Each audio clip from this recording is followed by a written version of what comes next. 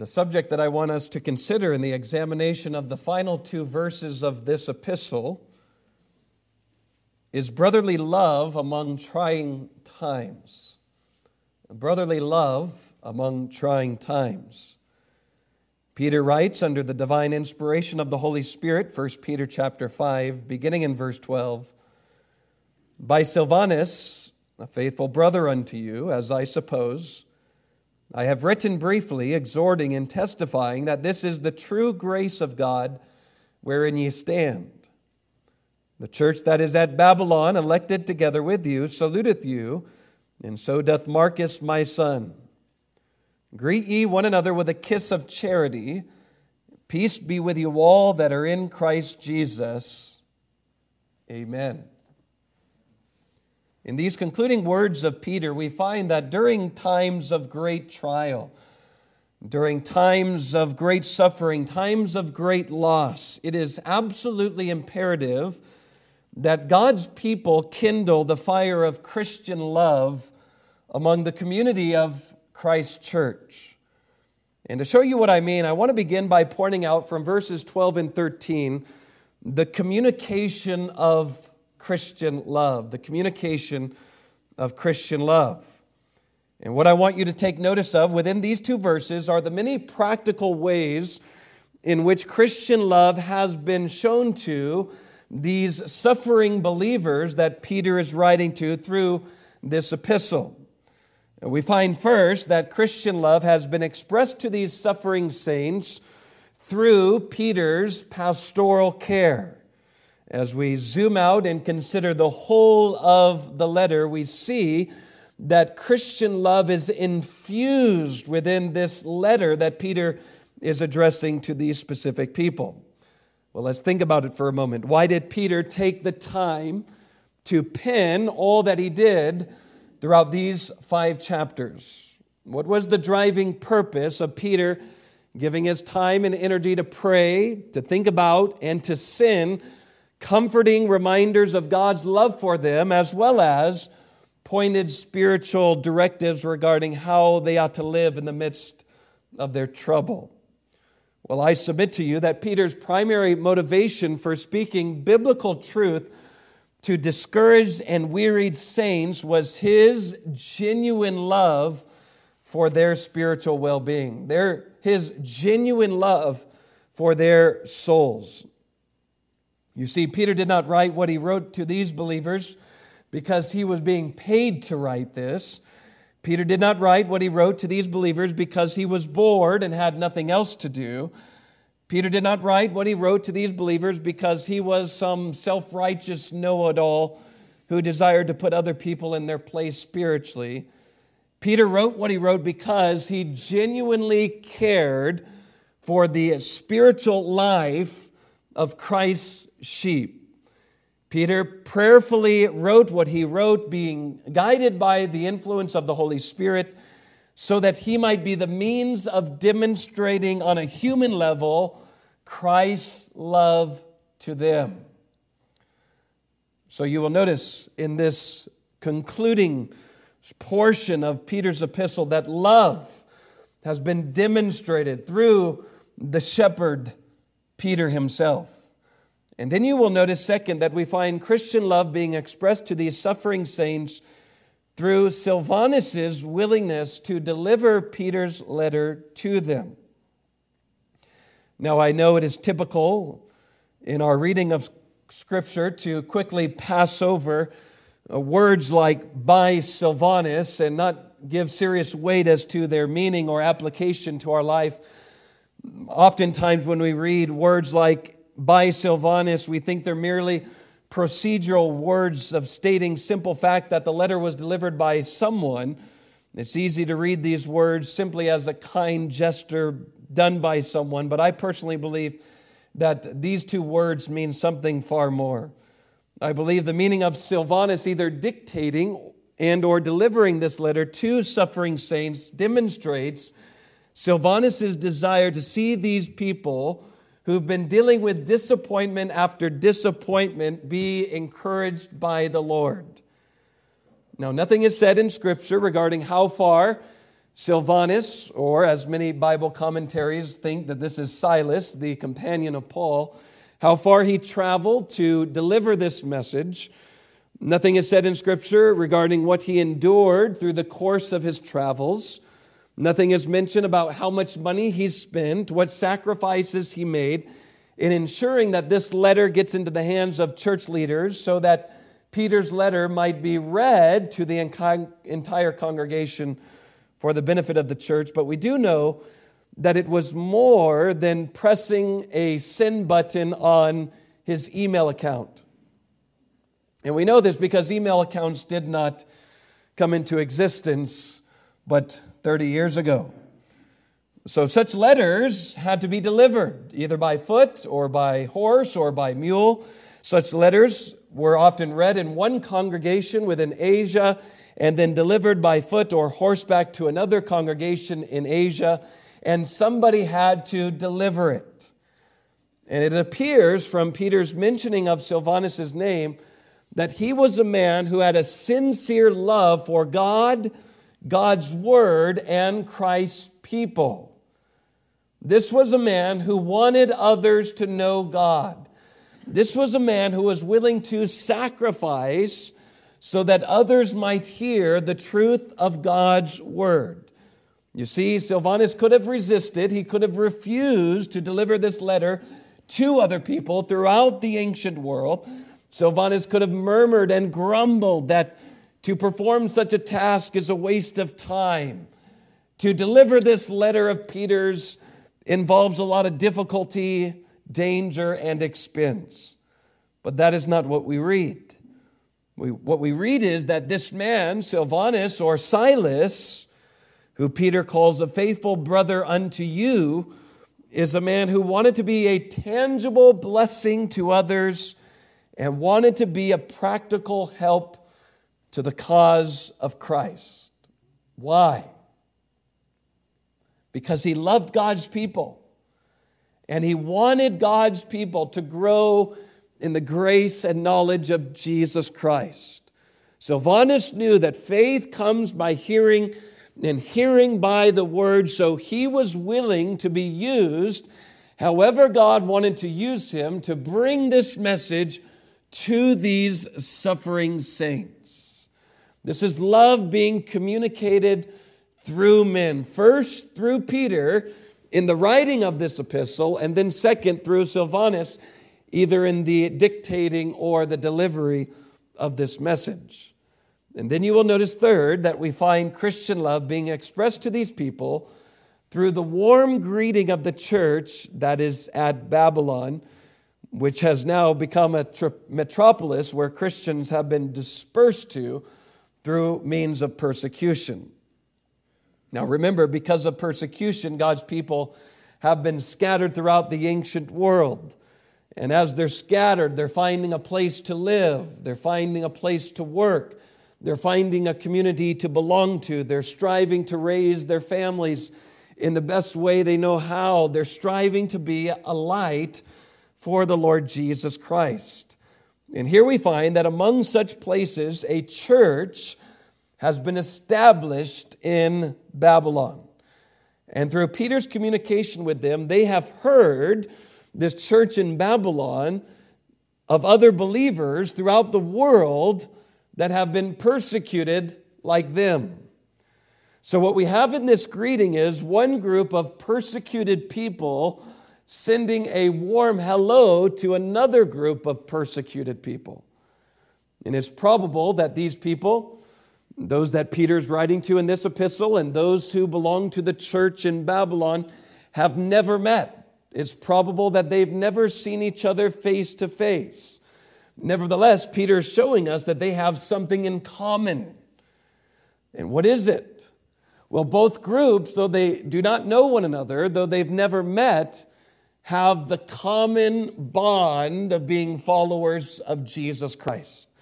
These believers, though they are miles apart, can share in the bond of being persecuted for the sake of Jesus Christ. And most of us know what this means, to have another brother or sister in the Lord give us a warm welcome, Sometimes there have been instances of a brother or sister receiving a text message, a letter, a phone call, a warm greeting through another brother or sister in Christ from someone you've never met.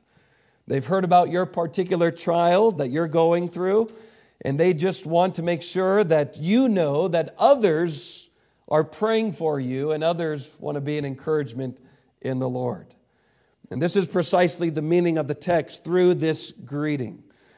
Peter wants these suffering saints to know that others are thinking of them. Peter wants these suffering saints to know that others are praying for them. Others are desiring that they would be strengthened in the Spirit of the Lord. Peter wants others within this congregation to know that outside of this congregation, they are not alone and they have not been forgotten. God's people are scattered throughout the entirety of the world, and God's people are thinking about God's people. So we have in this greeting from the church at Babylon a warm, tenderly affection toward the people of Christ. And then the fourth instance of Christian love being shown to these suffering saints is found through the friendly greeting of this one named Marcus, which again has been attributed by some to be John Mark. Notice verse number 13. The Bible says, "The church that is at Babylon, elected together with you, saluteth you, and so doth Marcus, my son." Now, did these believers know Marcus? Did Marcus know these believers? Well, perhaps, but perhaps not. We're not sure because the text doesn't tell us. All we know is that Marcus must have told the Apostle Peter to tell these Christians hello for them as he's writing this message. We know that Marcus, or John Mark, had relation with the Apostle Peter, and in the course of communication, he's talking about Peter being an encouragement to these suffering believers who've been scattered abroad. All we know is that Marcus was a fellow follower of Jesus Christ who was very dear to Peter and was mindful of that which Peter's assembly was going through. But what I want you to see in all these things, in these last two verses, is the expressions of love poured out to the believers that Peter is writing to. In the final greeting of Peter's letter, we find example after example after example of these suffering saints being lavished with love for them by others. We find instance after instance of fellow sheep around the world, brothers and sisters in Christ, thinking of them, praying for them, wanting to help them, desiring to encourage them, and going out of their way to sacrifice for them. And this teaches us what true Christian love is by its very definition. Listen, true Christian love is not some kind thought that rests in your head. True Christian love is not some sappy emotion that rests in your heart. True Christian love is more than just warm words expressed by your mouth. True Christian love is the act whereby we die to our wants and wishes and selflessly put the needs of others before our own. Do you see that in the passage? This is what it means to love. Love is not merely an affirmation. Love is an action. These people did not love in thought, in words. They loved in deed and in truth. They truly loved by going out of their way to let others know that they cared. Now trace it from beginning to end. Peter took time to write the epistle. Silvanus took time to deliver the epistle. And then we have the church in Babylon and Marcus exerting the necessary effort to make certain that Peter tells these suffering saints that others are thinking of them and praying for them. So what do we find highlighted in the final two verses of Peter's letter? We find first the way in which these believers have been loved. We find practical instances through which Christian love has been communicated to these people, not merely by one's lips, but by the life sacrifices of others. And I want you to notice now in my second point, the command of Christian love, the command of Christian love. In verses 12 and 13, we find the communication of Christian love. Now in verse 14, we find the command to exemplify Christian love. Peter says, verse 14, greet ye one another with a kiss of charity.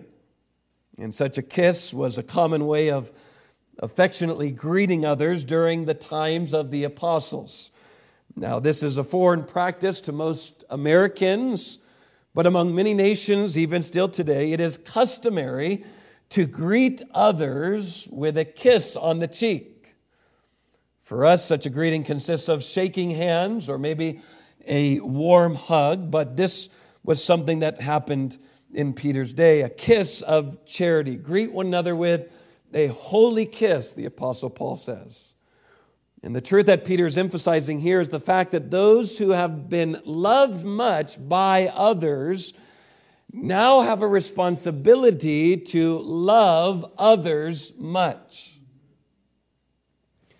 Those who have received love from others ought to now demonstrate love to others.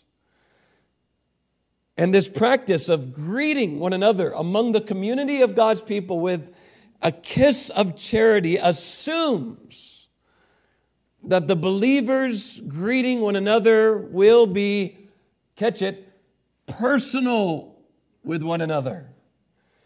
It assumes that God's people will approach others, that it will be something that is perceivable by the church family. And by the way, a believer cannot greet one another with a kiss of charity if they are not present. A believer cannot truly practice the warm greetings that are mentioned within the Scripture unless they are present at church. You say, yes, they can, Pastor. We have text message and email. Well, I say that's not the biblical method of greeting. So no, you can't. The biblical method of greeting others is to be present, to see visibly that person who is before them and actually greet them with a warm, affectionate greeting. So getting real practical here, bringing it into our congregation, this means that coming before the service and maybe staying a few minutes after the service provides us opportunity to greet others in a warm Christian way. You cannot greet others and get to know them and seek to be an encouragement to their soul if you come late and leave early.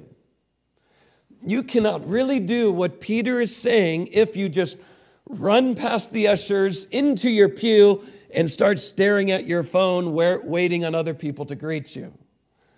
The biblical model for greeting others is to lift up your eyes and look, to take the initiative, to go out of your way to greet a fellow brother and sister in the Lord. Greeting others among the body, among the church, looks something like this. We look around on Sunday morning, Sunday night, Wednesday night, and say, well, who do I not know? Who can I introduce myself to? Who looks like they need an encouraging word? Who can I be a blessing to today? Who can I invite over for lunch? Who can I pray for? Who can I love on? What I want you to see is the focus on others within this command. Peter's teaching these believers that coming to church is not about others doing for you. Coming to church involves you doing for others. It doesn't say wait around and let others come and greet you. It says you greet one another with a kiss of charity. So somebody responds, but Pastor, you don't understand. I'm suffering. I'm going through a hard time. I'm struggling. I'm spiritually depressed. Well, newsflash, so are others. So get the focus off of yourself and greet others.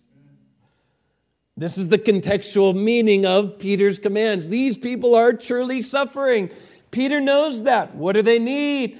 They need to be loved on. We've established that in our first point, but they need to now love on others as they have been loved on. That's what Peter is saying, having reminded these suffering believers of the various occasions that they've been loved on by other men. Peter now turns the tables and commands them to love, and to love tenderly, affectionately, and sincerely. And this leads us then to the third truth that is connected with Christian love, that is to be demonstrated among Christ's church, which is the cause or the reason of Christian love. The cause or the reason of Christian love. What was it that united the hearts of these Christians together? What was it that encouraged God's people to selflessly serve one another? Now think about it. Some of them have never met. We're talking about Jews intermingling with Gentiles. We're talking about the rich intermingling with the poor. We're talking about people of all different backgrounds and personalities. What is the singular spiritual component that produces such love to exist? Well, the text tells us such love can only exist in Christ, the one who is love. Notice verse 12.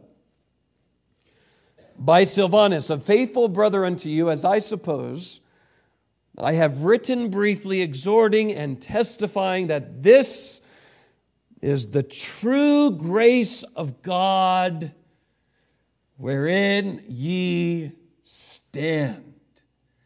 And Peter's echoing the truths that he's brought to the attention of these believers from 1 Peter chapter 1. They've been born again unto a lively hope. Now they stand in Christ. And then he echoes this in verse 14. Greet ye one another with a kiss of charity. Peace be with all of you that are in Christ Jesus. Amen. Peter speaking of their salvation. Peter speaking of their faith in the beloved. And this is the common cause of true love, true Christian love. The cause of true Christian love is Christ's love for them. Philippians chapter 2. Jesus Christ took upon the form of a servant. Jesus Christ made himself of no reputation, and he humbled himself, becoming obedient to the Father's will, and in that he endured the cross for who? For his people, for those who would believe on him. The Bible tells us that God so loved the world that he gave. Romans 5:8, God demonstrated his love towards us in that he gave. So knowing that God so loved the world that he gave his Son for their souls, knowing that God demonstrated his love to them, Christ selflessly sacrificed for their benefit. Knowing that Christ loved them and gave himself for them, they could selflessly love one another as Christ commanded.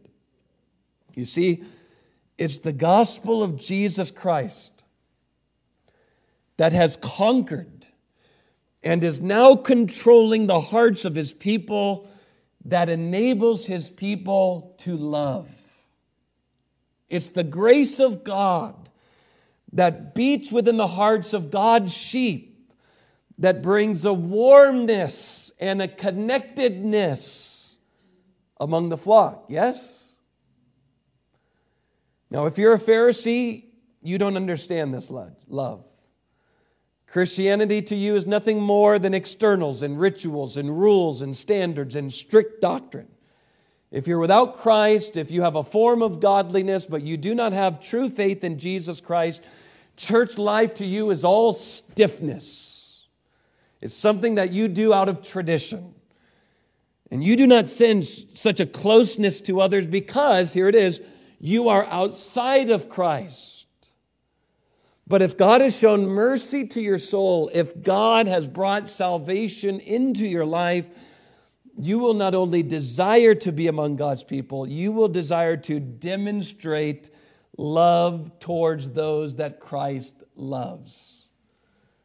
There will be, in the hearts of true believers, tangible instances of Christ's grace, Christ's mercy, Christ's patience, Christ's kindness being expressed one toward another.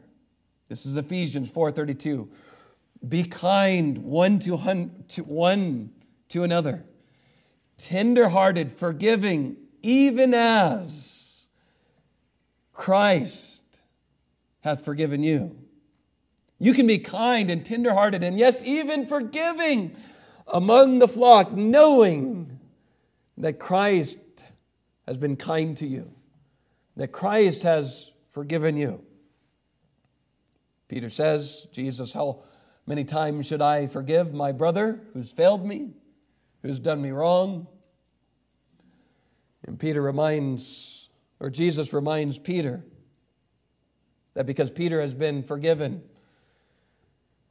so much through the merits of Christ, that Peter can go and do likewise. This is what Peter is saying. In the concluding words of Peter, what truths do we find? We find three truths. First, the communication of Christian love toward these suffering saints. And the communication is not just verbal. The communication lies in the actions of these people who've sacrificed. We find, second, the command to exemplify Christian love among those who are before them. So those who've received love now are given the command to love. And then third, we find the cause of all Christian love, which is knowing Christ's love personally, knowing Christ's love in the heart through the saving power of the gospel. Now, as I draw to conclusion by way of applying the truths and the principle of this text to our lives, let me give you what I believe the two tempting tendencies that we have, that we encounter when we suffered, followed by spiritual remedies to combat these tempting tendencies. So the question now is, God, through Peter, concluded this letter with reminders of togetherness, with reminders of love that happens among the church. So what idea, what practice is Peter seeking to correct? What sinful tendency do we meet with that we need to be watchful of when we go through times of suffering? Here it is. During times of suffering, God knows and Peter knows we have this tendency to withdraw ourselves from others. That's what Peter is attacking in these final few verses. The first tempting tendency we have among trying times is to withdraw from that place that we need. If I've seen it once, I've seen it 1,000 times. Among those who profess the name of Christ, someone goes through a difficult situation, someone goes through a difficult season of life, they're dealing with discouragement, someone's facing a time of great trial, and they think what they need is to withdraw themselves from Christ's church rather than commit themselves anew to Christ's church. I've heard it. The pastor calls on the one struggling, the one suffering. The pastor visits the one suffering, going through trying times. And the one suffering says, "Pastor, I just need a break. I need to get away. Leave me alone. I'll come back to church when I'm feeling better. I can handle this by myself." And meanwhile, as I preach, verse by verse, chapter by chapter through the Bible, I'm thinking to myself, if only they were here. This text would be a balm to their soul. If only they were here to see other people give testimony of their coming to faith in Christ and following the Lord in believers' baptism. If only they were here during their time of suffering, they would see that God is still working, that God is still good and worthy of all praise. You see, Peter knows that this is a tendency that we have. And this is why he's encouraging others to be united with a flock. When one sheep goes astray from the flock, guess where the wolf is? Guess where that roaring lion, the devil, who is waiting to pounce, is? The roaring lion is looking for that weak one who is by themselves. Don't forget, we just looked at this a few chapters up. Be sober, be vigilant, because your adversary, as a roaring lion, is walking about seeking whom he may devour. And whom do lions look for first? The weak one, who is apart from the flock and is away from the shepherd, whose staff is in his hand, who can fight off the enemy. The devil attacks people when they are alone. God never intended God's people to be alone. In the fight of faith, Marines, help me out. When you go to combat, when you go out into the field, when you train with your fellow soldiers, you need backup. Somebody watch my 12, my 3, my 6, and my 9. Yeah? I'm going in. Cover for me. Accountability. Unity. We're in a war, church. God's never intended for us to fight this war by ourselves. So He's given us the church. He's given us one another. Others who are likewise laboring in the work of the Lord with us. This is why Solomon says in Ecclesiastes chapter 4, 2 are better than 1. Because they have a good reward for their labor. For if they fall, the one will lift up his fellow.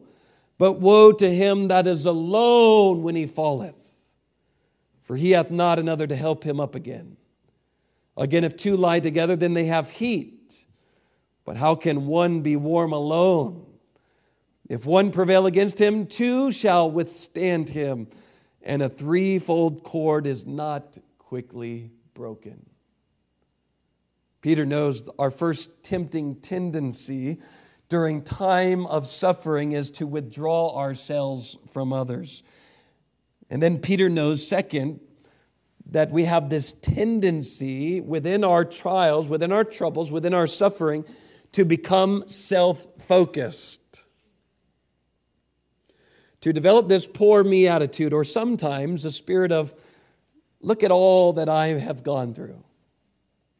Sometimes in our failings, we've exemplified this, and sometimes we've seen this in others.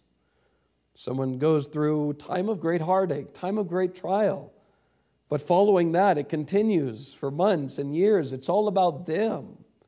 Every conversation is about them and their trials. They never ask how anybody else is doing. And they have this expectation of everybody serving them rather than striving to serve others. Self-focusedness sometimes likewise brings with it the tendency to forget how others have shown kindness to you. The self-focusedness blinds us. And in our blindness, we think, well, nobody has done anything for me. And that's certainly not true. So Peter's really putting his finger on two sinful tendencies we have in our trials. Number one, we have this tendency to withdraw from others, to withdraw from the church. And number two, we have this tendency to become self-consumed, self-focused. So to combat these things, Peter's laying down the various spiritual needs believers need to implement during times of suffering. And what are they? Number one, we need to be loved. That's what he is establishing in this text.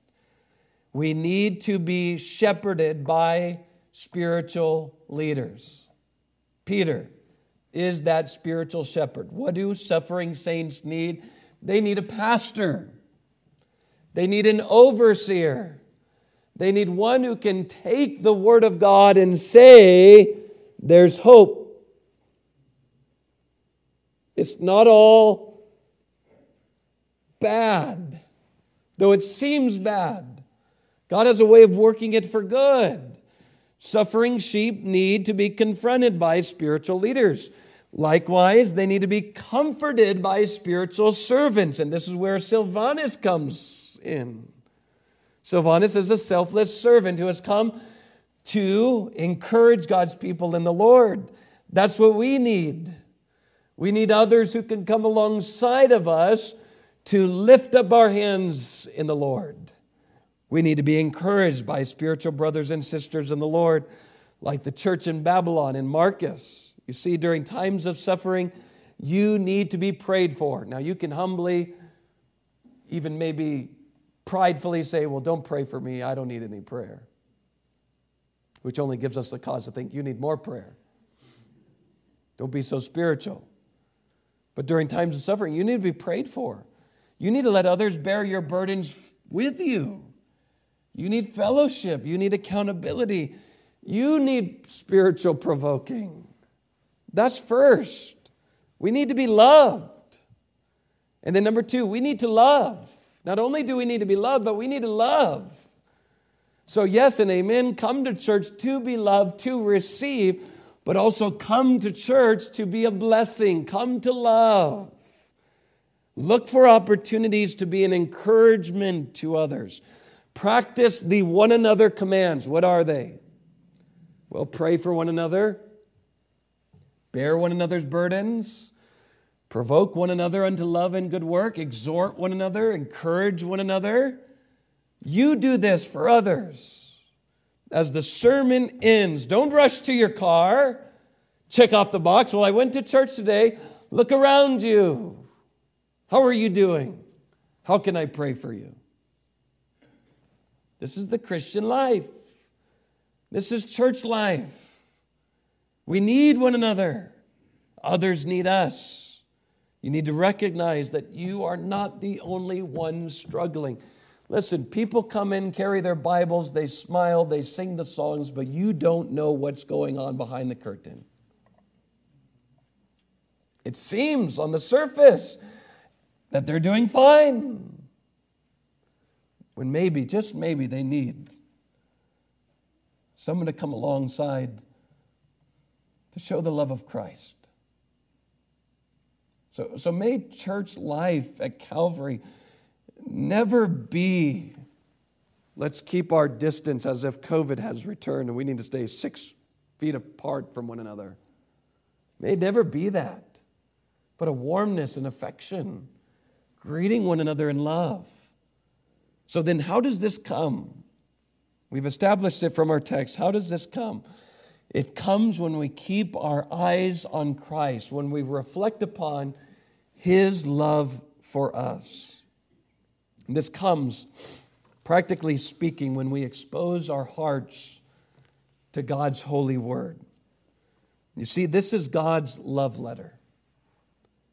Genesis to Revelation is about God's love for sinners. God's love in Christ for those who did not first love Him. This word is about God in Christ reconciling and redeeming those who did not deserve such love. So, as we remind ourselves of who God is love, and what Christ has done for us in that love, we take that and apply it among the brethren. Brotherly love can only come when we grow to know Christ, when we become familiar with how He loved others. And this is what Acts chapter 2 is all about. The beauty of what took place on the day of Pentecost was the overflow of Christian love. So many Pentecostals and charismatic want to focus on the Spirit and the spiritual wonders that happened at Pentecost. But I submit to you, that's not the glory of the passage. The glory of the passage, Acts chapter 2, is this explosion of true, tangible Christian love that others can see and others could feel. Read the end of Acts chapter 2, and you will see this unique togetherness. Jews and Gentiles, Jews dwelling among those they used to call dogs. What? And then this selfless caring for others. They continued steadfastly in the apostles' doctrine and prayers and fellowship and the breaking of bread as others had tangible needs. The others, brothers and sisters in Christ, came along and said, I can help you with that. There's this true knowledge of what's going on in the lives of others. And it was all focused around knowing God's word and doing God's will. This is the Christian life. This is church life. Do you remember what Jesus said about brotherly love in John chapter 13? Jesus says, a new commandment I give unto you, that ye love one another as I have loved you, that ye also love one another. By this shall all men know that you are my disciples. What's the answer? If we dress up for church, by this shall all men know that you are my disciples. If you have a fish sticker on your car, is that what it says?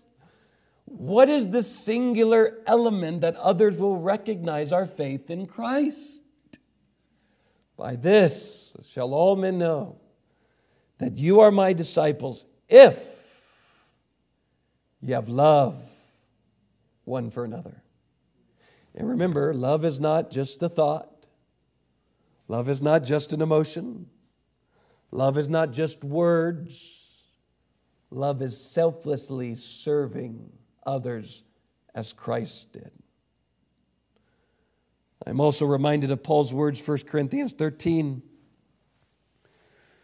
Paul says to this church that was very self-focused and divided and contentious. Paul says, 1 Corinthians 13, though I speak with the tongues of men and of angels and have not charity, I am become as a sounding brass or a tinkling cymbal. Though I have the gift of prophecy and understand all mysteries and all knowledge, and though I have all faith so that I could remove mountains and have not charity, I am nothing.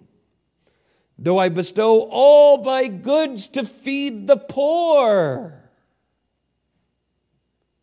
and though I give my body to be burned, but I don't have charity, it profiteth me nothing. So Peter is taking this same truth and bringing it into the midst of the congregation of these suffering saints. What they need most of all is to kindle their hearts around the love of God in Christ so that they can kindle their love one for another. They're all struggling. They're all hurting. They're all dealing with heartaches and losses. But it's the tangible love of Christ through one another that is going to keep them persevering in the faith. That's what this church needs, practically speaking.